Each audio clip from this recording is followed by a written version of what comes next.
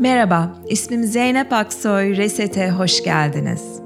Dinledikleriniz 2018'in başından 2020'ye kadar yaptığım Reset kayıtları. Bugün benimle çalışmak isterseniz www.zeynepaksoyreset.com web siteme bakın. Orada canlı derslere katılma imkanını bulabilirsiniz. Belki online tanışırız. Ya da belki bağış usulüyle sunduğum 200 saatlik Advaita Yoga uzmanlık programına katılmak istersiniz. Aynı zamanda Kendinde Ustalaş serisinde sunduğum kısa kurslar var. Bu kayıtlı kursları hemen satın alıp bugün uygulamaya başlayabilirsiniz. Keyifle dinleyin. Teşekkür ederim.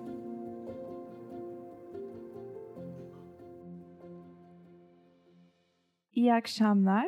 İsmim Zeynep Aksoy. Reset'e hoş geldiniz. Bu 4 günlük, 4 gecelik seride aile dizimi ile ilgili konular işliyorum. Dün anne, baba ve çocuk ilişkisine baktık. Bugün de eşler arasındaki ilişkiye bakacağız. Bu konular çok şey tetikliyorsa sizin için, belki dinleyip meditasyona hiç geçmek istemiyorsunuz. Çünkü meditasyon sırasında da birkaç cümle söylemeyi denemenizi teklif edeceğim. Ve bu aile dizimi niteliğinde cümleler ama çok çok basit cümleler oldukları için belki ağır geliyor sizin için. Yapmak zorunda değilsiniz. Ama çok kişinin de hoşuna gideceğini düşünüyorum. O yüzden de çok sade ve basit bir şekilde, hiç özel bir konuya girmeden bir takım cümleler öneriyorum. Sırf denemek için ve bedendeki yansımalarını hissetmek için. Aile dizimi Bert Hellinger diye Alman bir terapist tarafından geliştirilen bir terapi sistemi. Ve benim hoşuma giden tarafı duygulara çok daha kompleks bir şekilde baktığı gibi ve ilk yayınlardan birinde duyguların analizi diye bir başlık var. Onu da izleyebilirsiniz. Yani duygu deyip geçmiyor. Aynı duygunun birincil, ikincil ifadeleri, sistemik ifadesi ve aynı zamanda meta duygular diye duygulardan bahsediyor. Başka hoşuma giden şey sevgiyi de farklı biçimlerde tanımlaması. İşte sevgi sevgidir deyip geçiyoruz bazen gündelik hayatımızda. Ama görüyoruz ki bir çocuğun ebeveyne olan sevgisi ile bir insanın eşine olan sevgisinin çok farklı nitelikleri var. Dün bahsettiğim gibi hayat hep aşağı doğru akıyor, bir nehir gibi. Yani şunun metaforu oluyor, bu nehir metaforu. Büyükler küçüklere hayat veriyor. Daha sonra onlar kendi çocuklarına hayat veriyorlar. Ve kimse geriye giderek hayat veremiyor. Yani çok mantıklı geliyor şu anda işitince bunu. Yer çekimi diye bir şey var ve su yukarıya doğru akmıyor. Hep aşağı doğru akıyor. Ama bunu bazı duygusal kargaşalar yaşadığımızda hatırlamakta fayda var. Çünkü bazen anne babamıza vermek istediğimizde, yardım etmek istediğimizde pek bir yardımımızın dokunamadığını görüyoruz. Çünkü depresyondaysa biri ya da psikolojik bir zorluk çekiyorsa ona yardım etmek anneye ya da babaya bir nevi bizim görevimiz olmuyor. Yani yukarıya doğru akmıyor o enerji, aşağı doğru akıyor. Ve başka şu konuda da yardımcı oluyor bu yukarıdan aşağı doğru giden hayat enerjisinin. Biz annem babamıza tepeden baktığımızda ki bazen daha kibirli olabiliyoruz, daha bilgilenip yoga ve meditasyon ve bu spiritüel işler ya da psikoloji konusunda bilgilenip daha tepeden bakabilmeye başlıyoruz anne babamıza. Bu da bir nevi düğüm yaratıyor ya da dengesizlik yaratıyor. Her zaman bizim sırf fizik gereği, biyoloji gereği bizim onlardan daha küçük olduğumuzu ve onların bizden daha büyük ve bize hayat verenler olduklarını hatırlamamızda bir fayda var. Aile dizimi bir takım hizalardan, simetrilerden bahseder ve kendini hizalamanın aile sistemi içerisinde bir yolu olduğunu söylüyor. Yani herhangi bir kaotik dinamiğin işlemeyeceğini ama belirli bir hiza olunca, yani çocuk küçük olduğunu ve ancak anne babadan alabildiğini kabullenince orada daha iyi bir hiza oluyor diyor Bert Hellinger. Ve eşler arasında da farklı. Eşler arasında da eşitlik olduğunda daha iyi bir hiza olduğundan bahsediyor.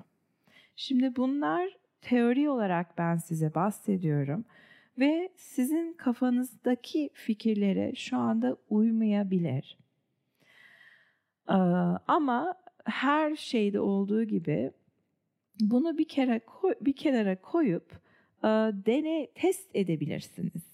Yani şu anda inanmayabilirsiniz. Belki hatta öyle işlemiyor olabilir hayat sizin için. Fakat aynı zamanda bir tarafta tutup bunu hazmetmek için bu fikirleri zaman tanıyabilirsiniz kendinize. Bunların nasıl benden öğrenme yolunuz bir kitabı okumak gibi düşünebiliriz. Hani kitabı okuyarak aslında pek bir şey olmuyor. Beni dinleyerek bu teorileri, her şey burada bitmiyor. Yine kendi hayatınızda bunları denemenizde fayda var. Daha fazla bilgi istiyorsanız da Bert Hellinger'ın Türkçe'ye tercüme edilmiş en azından 2 tane kitabı var bildiğim. Ve benim ve Feride Gürsoy'un hocası Svagito Liebermeister'ın da Aile Dizimi hakkında Türkçe'ye tercüme edilmiş kitabı var. Ve bunları okuyarak çok daha fazla detay öğrenebilirsiniz. Aynı zamanda kendiniz Aile Dizimi seanslarına katılıp ne olduğunu pratikte de görebilirsiniz. Eşlerden bahsedeceğim. Eşler arasındaki, partnerler arasındaki ilişkinin dengesi de eğer ki bir taraf daha fazla veriyorsa o zaman kolay olmayabiliyor. Çünkü diyor ki bu sistem, aile dizimi sistemi, bir taraf o zaman aslında ebeveyn rolüne girmiş oluyor. Ve eşler arasında daha uyumlu bir hiza olması için eşit derecede alma ve vermenin gerektirdiğinden bahsediyor. Şöyle de olabiliyor. Mesela hayal ediyoruz bazen. Diyoruz ki ben bir erkek arıyorum. Bana bakacak. İşte maddi olarak bana bakacak. Beni koruyacak. Ben de istediğimi yapabileceğim. İstediğim hobileri ya da ilgi alanlarımın peşinde koşabileceğim. Bu bazen şeylerdeki o peri masallarındaki hayal gibi de oluyor. Yani o beyaz atlı prens gelecek, kendisi bir prens olacak, güçlü olacak. Ben onun yanına sığınabileceğim, o beni koruyacak ejderhalardan ve maddi bir gücü olacak ve bana akıtacak o maddi gücü ve ben de böylece kendimi keşfedeceğim ve özgür olacağım. Burada aradığımız şey aslında bir baba gibi bir figür oluyor. Çünkü annemiz ya da babamız bunu yaparlar bize.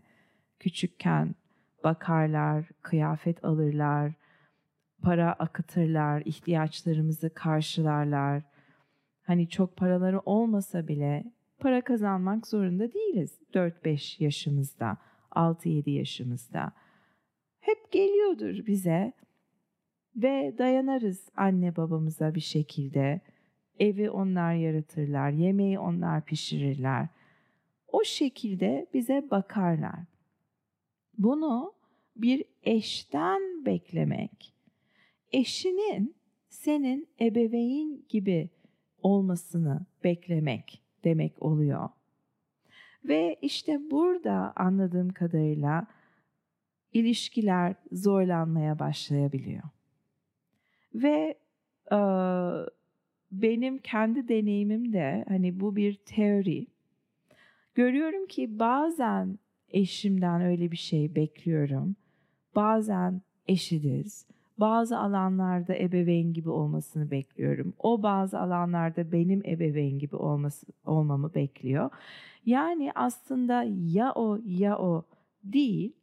Bu dinamiğin, bu enerjinin mevcut olduğunu bazen fark edersek ilişkimizin içerisinde aslında gerçekçi bir şey olmadığını tanımamızda yardımcı oluyor. Kimse senin duygusal olarak çocukça hallerini taşımak zorunda değil. Çünkü annen değil beraber olduğun eş. Kimse seni maddi olarak tamamıyla taşımak zorunda değil. Çünkü ebeveynin değil, eşin. Ve görüyoruz ki bazen öyle bir dinamiğe oturtmuş oluyoruz kendimizi. Ve belki değil tabii ki, belki de onun içinde biraz sıkıntı çekiyoruz. Çünkü aslında büyümek istiyoruz. Aslında kendi duygularımıza sahiplenip kimsenin kucağında ağlamak istemiyoruz. Kendi gücümüzü kendi içimizden bulmak istiyoruz aslında. Ve maddi olarak da kimseden bir şey, ne kadar zengin olursa olsun o eş, kimseden bir şey istemek belki gururumuza biraz dokunmaya başlıyor ve kendi kendimize yetinebilmeyi de arıyoruz aslında eninde sonunda. Şimdi çok genel konuşuyorum. Tabii ki öyle bir anlaşma olabilir ki eşler arasında. Hani biri evde çalışıyor olur. Yemekleri pişiriyor olur. Çocuklara bakıyor olur. Erkek de işe giderek çalışıyor olur. Ve oradan para gelse de burada da bir iş olduğu için aslında ikisinin hakkı olarak görülebilir para. Hani çok kesin böyle cümlelerimi bir gerçek gibi almayın. Genel olarak neden bahsettiğimi anlamaya çalışın lütfen. Benim bahsettiğim şey eşler arasında kimse kimsenin bakıcısı değil. Aslında eşlerin aradığı şey eşit bir alışveriş ve bu farklı yönlerde olabilir. Biri bir şeyi çok veriyor olur, kendinden feda ediyor olur, kendi işinden belki kendi yaşamak istediği yerden onun için. O da atıyorum parasından daha çok feda ediyor olur ve böylece o alış ve veriş içerisinde bir şekilde dengede hissetmeye başlamalıdır eşler. Şu çok ilginç gelmişti Aile diziminde bunu öğrendiğimde. Diyelim ki bir taraf eşler arasında kırıcı bir şey yaptı. Eğer öbür taraf onu affederse, o zaman affedilen taraf ve kırıcı davranışta bulunan taraf kendini ezik hissetmeye başlıyor Ve affeden taraf eşler arasında biraz daha üstün bir konuma geliyor ve ezik olan taraf bu baskı altında yaşayamıyor ve yine bir dengesizlik olmuş oluyor. Şöyle diyor aile dizimi sistemi, bir taraf kırıcı bir davranışta bulunursa karşı tarafta bunu bırakmamalı, bunu affetmemeli. Dengeyi sağlamak için daha az derecede bir kırıcı davranışta bulunmalı. Ne diyorsunuz? Hani her şey affetmekle ilgiliydi, hoşgörülü olmak, daha büyük olmak.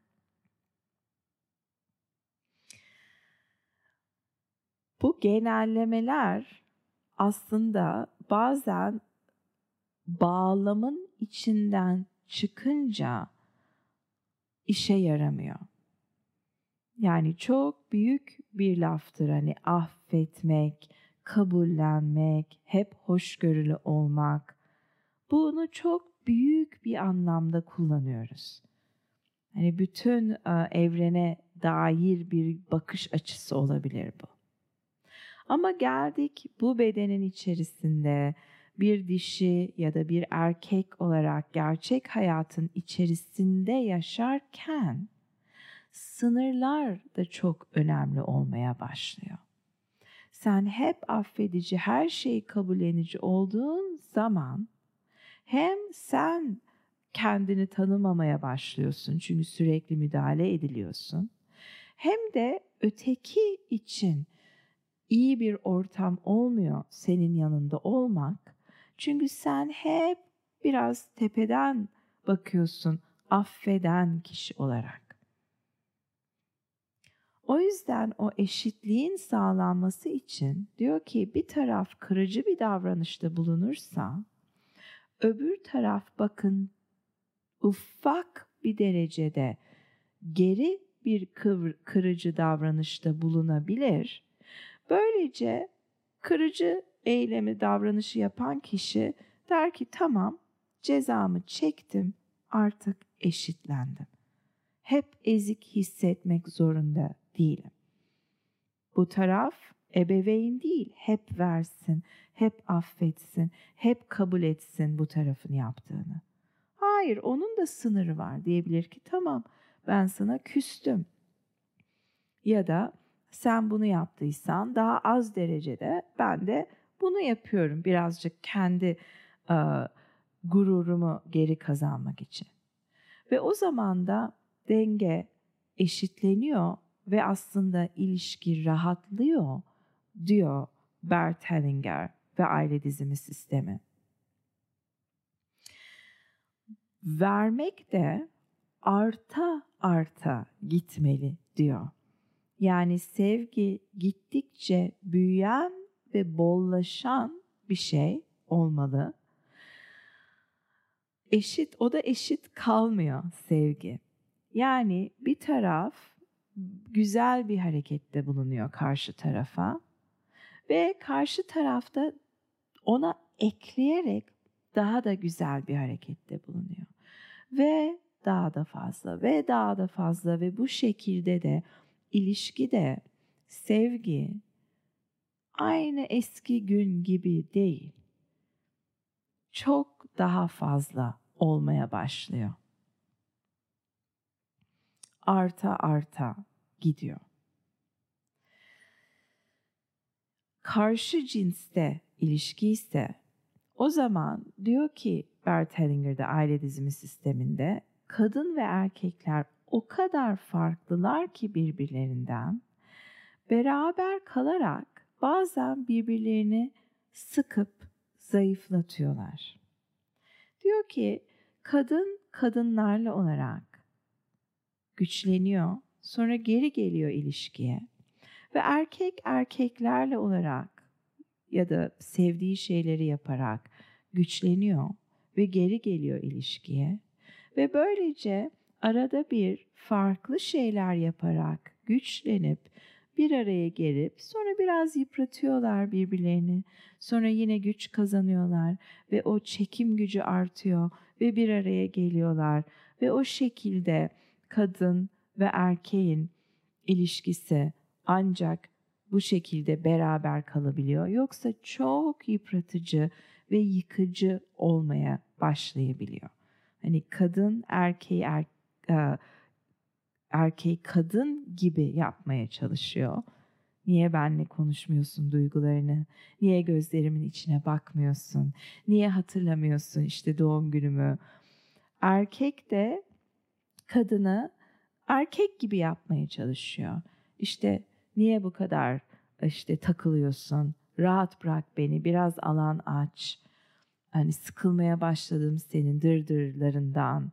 Ve bu şekilde kadın ve erkeğin hani ilişkileri aslında tipiktir. Bu şekilde kadınlar kadınlıklarını yansıtırlar, erkekler yansıtırlar ve yük çok ağır gelmeye başlar, yıpratıcı olmaya başlar ve aynı zamanda biraz uzaklaşıp bu demek olabilir ki işte erkek arkadaşlarınla kahvede buluşuyorsun bir erkek olarak ya da kadın arkadaşlarınla hoşlandığın bir şey yapıyorsun, biraz onlarla bağ kuruyorsun, güç kazanıyorsun. Ondan sonra güçlenip geri geliyorsun. Bunları hep deneyebiliriz hayatımızda. Bunlar yine benim teorilerim değil. Bunlar Bert Hellinger ve Aile, Dizimi ve binlerce ailelere bakarak ortaya çıkan, onun dediğine göre insanın nasıl işlediğine dair gerçekler. Yani kendisi bunlar teoridir demiyor. Bunlar gerçekten insanlar böyledir işte diyor. Son olarak söylemek istediğim bir şey. Diyor ki yine hocam şöyle diyordu. Balayı sırasında balayı dönemi sırasında çok şey yansıtıyorsun. Karşındaki eş olarak işte sevmeye başladığın kişiye. Çok işte senin kendi gölgendeki pozitif yönleri yansıtıyorsun. Ay ne kadar zeki, ne kadar özgür, tam istediğim gibi bir erkek ya da kadın, muhteşem biri, hayranım ona, mükemmel, tam aradığım kişi. Ve şöyle diyordu hocam, hani ne kadar ayıptır söylemesi, ne kadar salaksan o kadar uzun sürüyor balayı dönemi diyordu. Ve benim için hep 1,5 sene sürüyordu o balayı dönemi. Yani 1,5 seneden sonra biten bir ilişkide diyordu ki hocam, hani Aile, Dizimi hocam, o ilişki aslında tam o hayal kırıklığına uğrayıp meğersem o mükemmel kişi değilmiş. Meğersem hiç işte o zannettiğin vasıflar, hatta beğendiğin o şeyler sinir olmaya başladığın şeylere dönüşmeye başlıyor. Ne kadar özgür dediğinde fazla özgür olmaya başlıyor. Ne kadar güçlü dediğin kişi birdenbire sana hiç alan tanımayan kişi olmaya başlıyor. Ve bu da işte o balayı döneminin bitmesi diyorlar. Ve diyor ki gerçek sevgi işte şimdi başlıyor.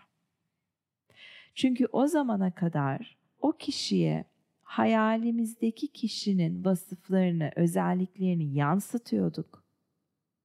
Sonra birdenbire gerçekten sadece sıradan bir insan olduğunu görmeye başlıyoruz.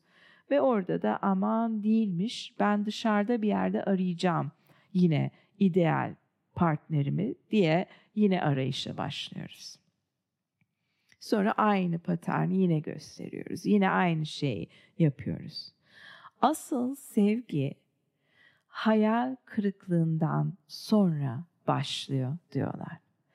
Ve eşlerin birbirini sevme araştırması, bu ömür boyunca süren en büyük samimiyetteki fırsat samimi olmakta. Çünkü işte kendinle burun buruna gelmiş durumdasın. Kendi gölgendeki şeyleri eşine yansıtıyorsun. O da sana yansıtıyor ve bu da çok kompleks bir yansıtma sistemi. Dediğim gibi bazen ebeveyn rolleri oluyor. Bazen çocuk gibi görüyorsun onu.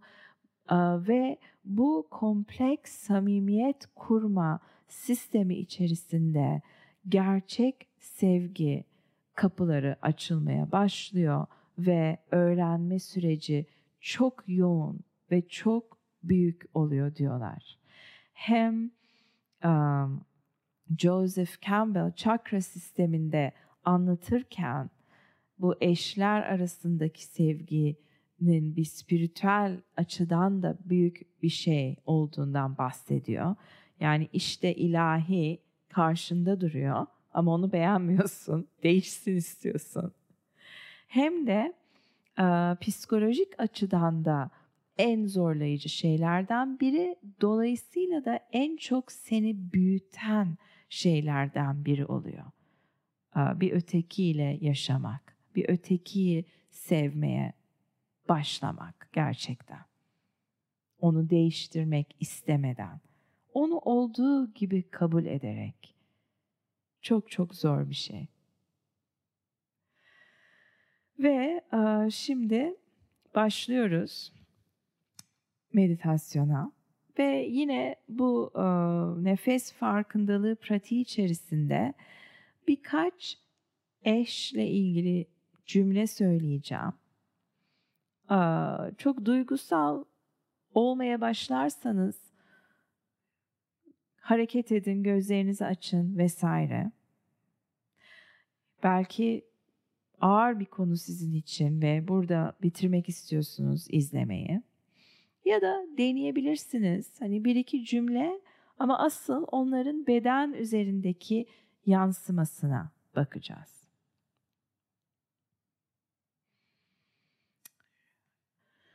Başlamadan önce istediğiniz gibi hareket edip bedeninizi rahatlatın. Çünkü bir süredir oturuyorsunuz. Ve belki ayağa kalkıp biraz odanın içerisine yürümek, bir su içip gelmek isteyebilirsiniz. Bacaklarınızı değiştirmek isteyebilirsiniz. Ve odanın etrafına bir bakın, gözlerin dolaşmasına izin verin. İlginizi çeken herhangi bir yere. Hoşunuza giden herhangi bir renk, bir şekil, bir nesne. Gözlerin orada dinlenmesine izin verin.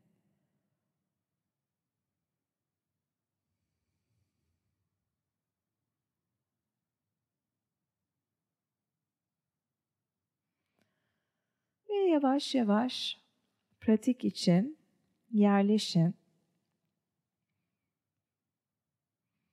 İster gözler açık, ister kapalı. Başlıyoruz. Aşama 1.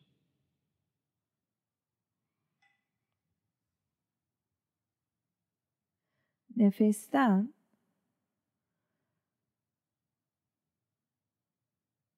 önce, sonra say.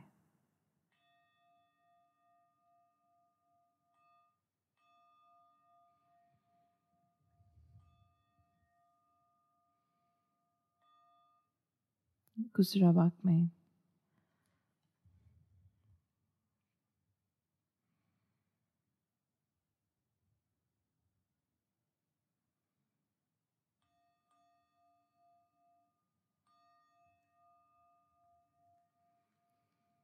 Yani nefes al, ver. 1. Nefes al, ver. 2.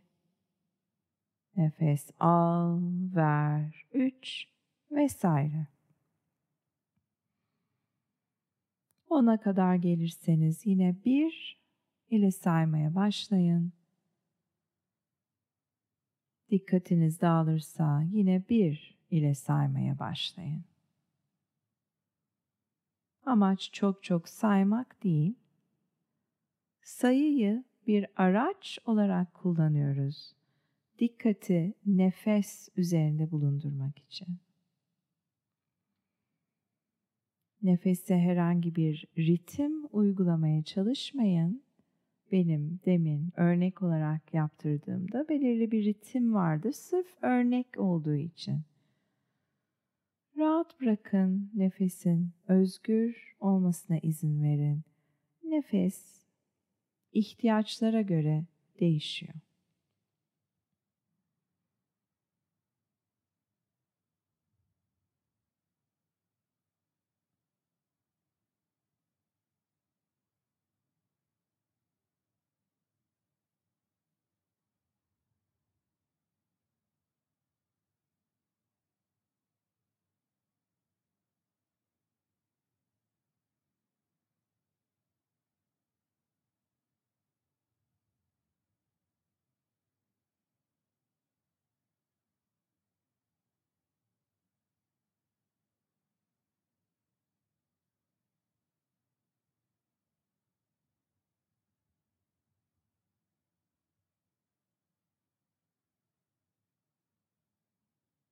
Dikkatiniz dağılırsa yine 1 ile saymaya başlayın.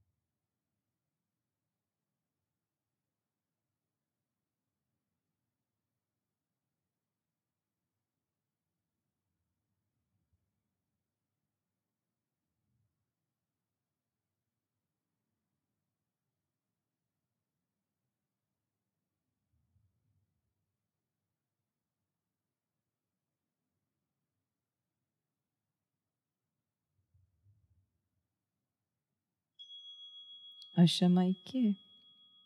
Nefesten önce say. Yani 1 nefes al, ver. 2 nefes al, ver.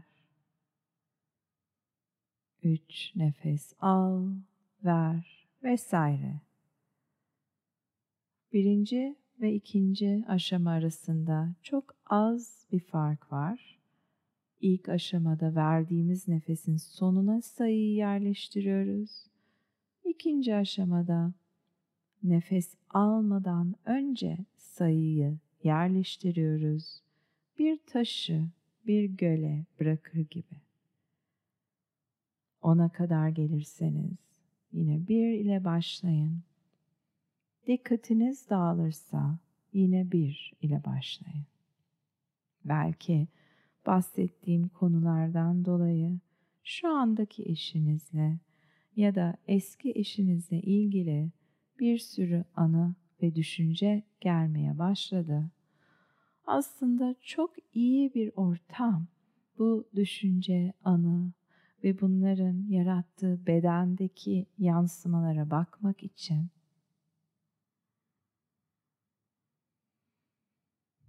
Eğer tahammül edebiliyorsanız, yine travmatik bir hale giriyorsanız, o zaman çıkın. Bu bilgileri dinlemiş olmak yeterli. Yapmanıza gerek yok pratiği. Ama pratikte kalabiliyorsanız, yine nefes saymaların arasında gelip giden hızla düşünce ve anıları, bedensel boyutta duyguların bedensel boyuttaki yansımalarını görmeye devam edin. Nazik, açık ve yargısız bir şekilde gözlemleyin duyguları ki bir çözümleme olması için fırsat olsun.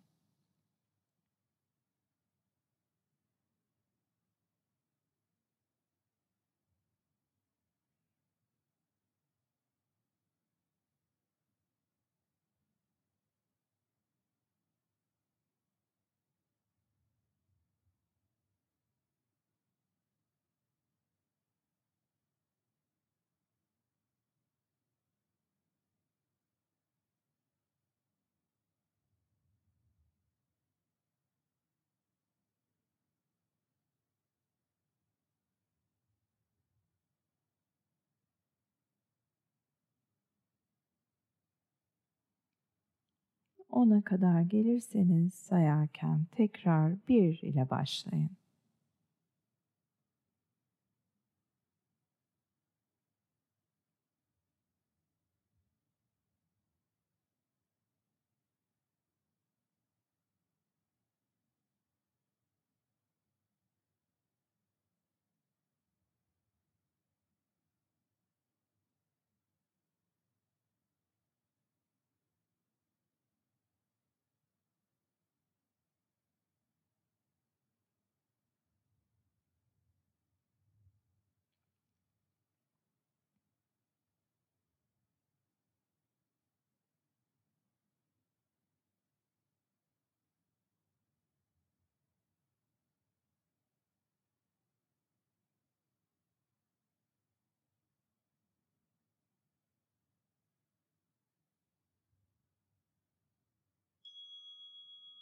Aşama 3. Saymayı bırakın ama nefes üzerinde dikkati bulundurmaya devam edin. Nefes burun deliklerinden girerken, nefes borusundan geçerken, göğüs kafesi boşluğu ve karın boşluklarında hareketi yaratırken bütün duyumları gözlemlemeye devam edin.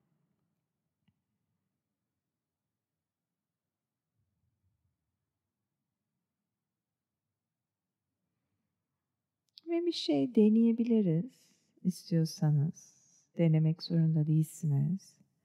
Şu andaki eşinizi ya da eski beraber olduğunuz birini hatırlayıp şunu söylemeyi deneyin.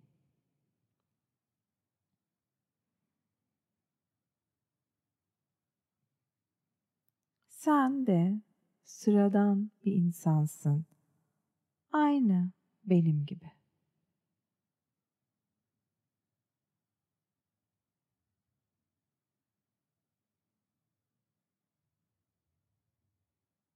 Senin de sevgi alıp sevgi vermede sınırların var. Aynen benim gibi.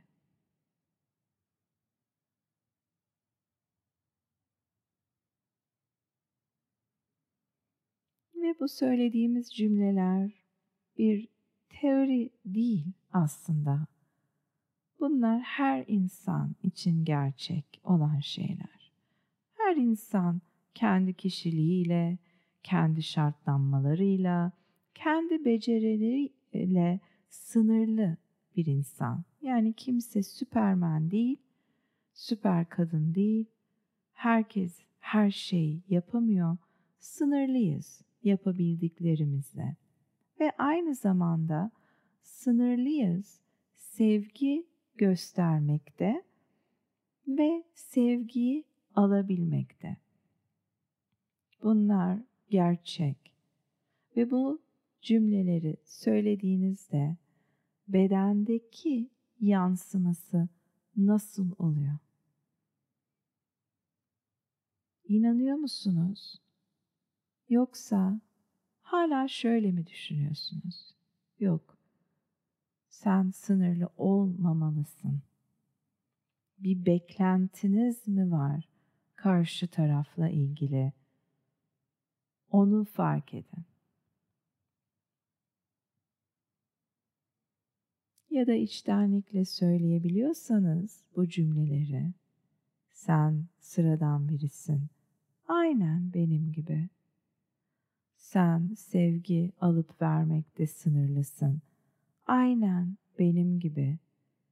Bunları söyleyebiliyorsan içtenlikle, kalp merkezinde, karın merkezinde nasıl etkiler oluyor? Gözlemleyin.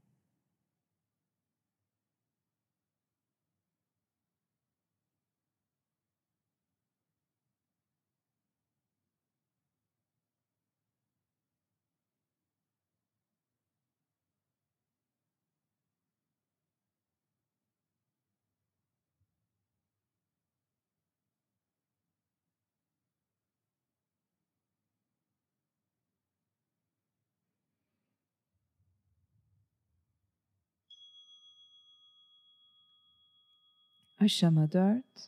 Sadece burnun ucu, burun delikleri ve üst dudak bölgesine odaklanın. Bu ufak, dar alana yoğunlaştırıyoruz dikkati. Nefes burun deliklerinden girerken nasıl bir hızda ve ısıda giriyor ve boşalırken belki daha ılık bir ısıda, farklı bir hızda bedeni terk ediyor hava. O havanın üst dudak bölgesi üzerindeki, tenin üzerindeki teması, her türlü detayı burada algılamaya devam edin.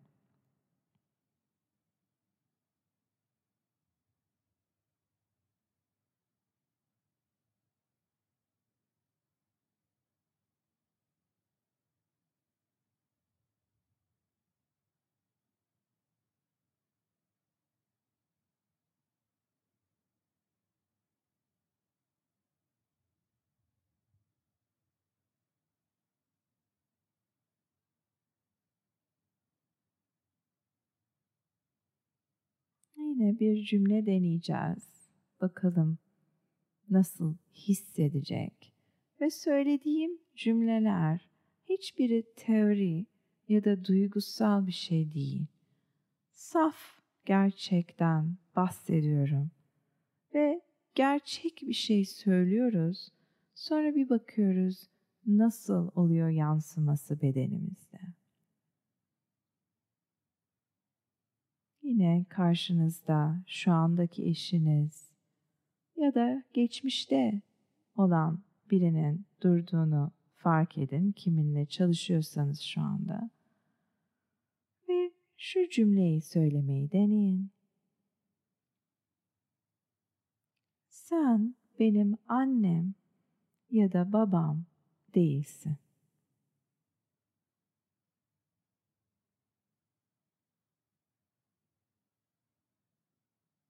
Ben senin annen ya da senin baban değilim.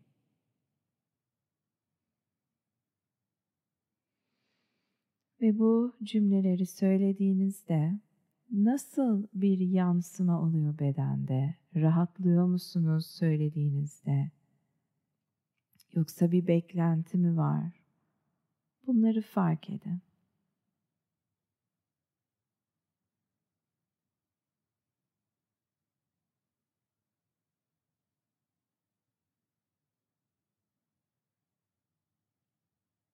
Nasıl bir tonla söylüyorsunuz?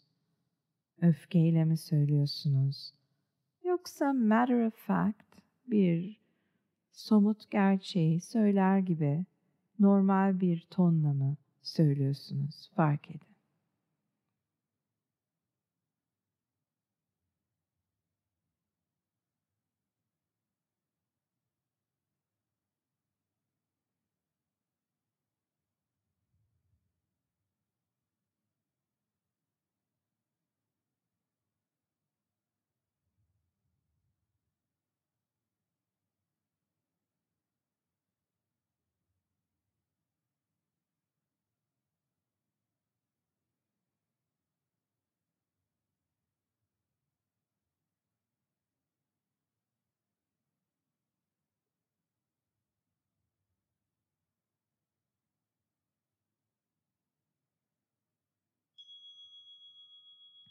Son aşama.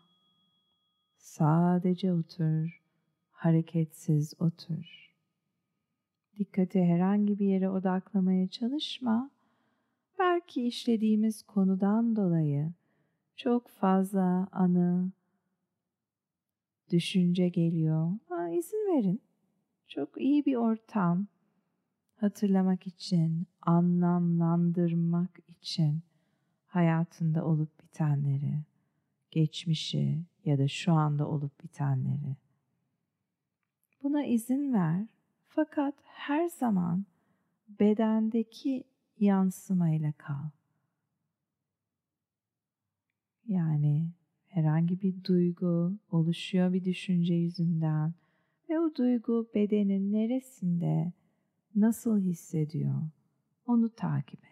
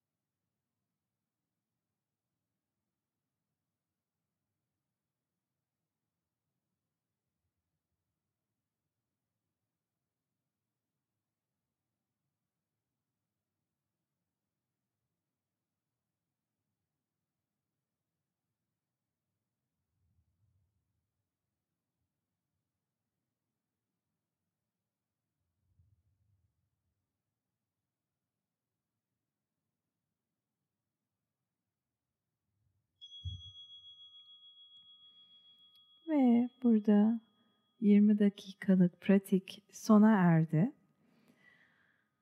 Yarın akşam ve sonraki akşamda yine aile dizimi hakkında çok genelleme bilgiler veriyor olacağım. Genel olarak hani nasıl bir teoriyle işlediğini görmeniz için.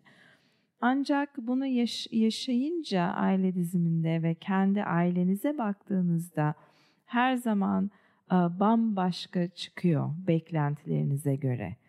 Yani bu genel dinamikleri bilmek çok faydalı.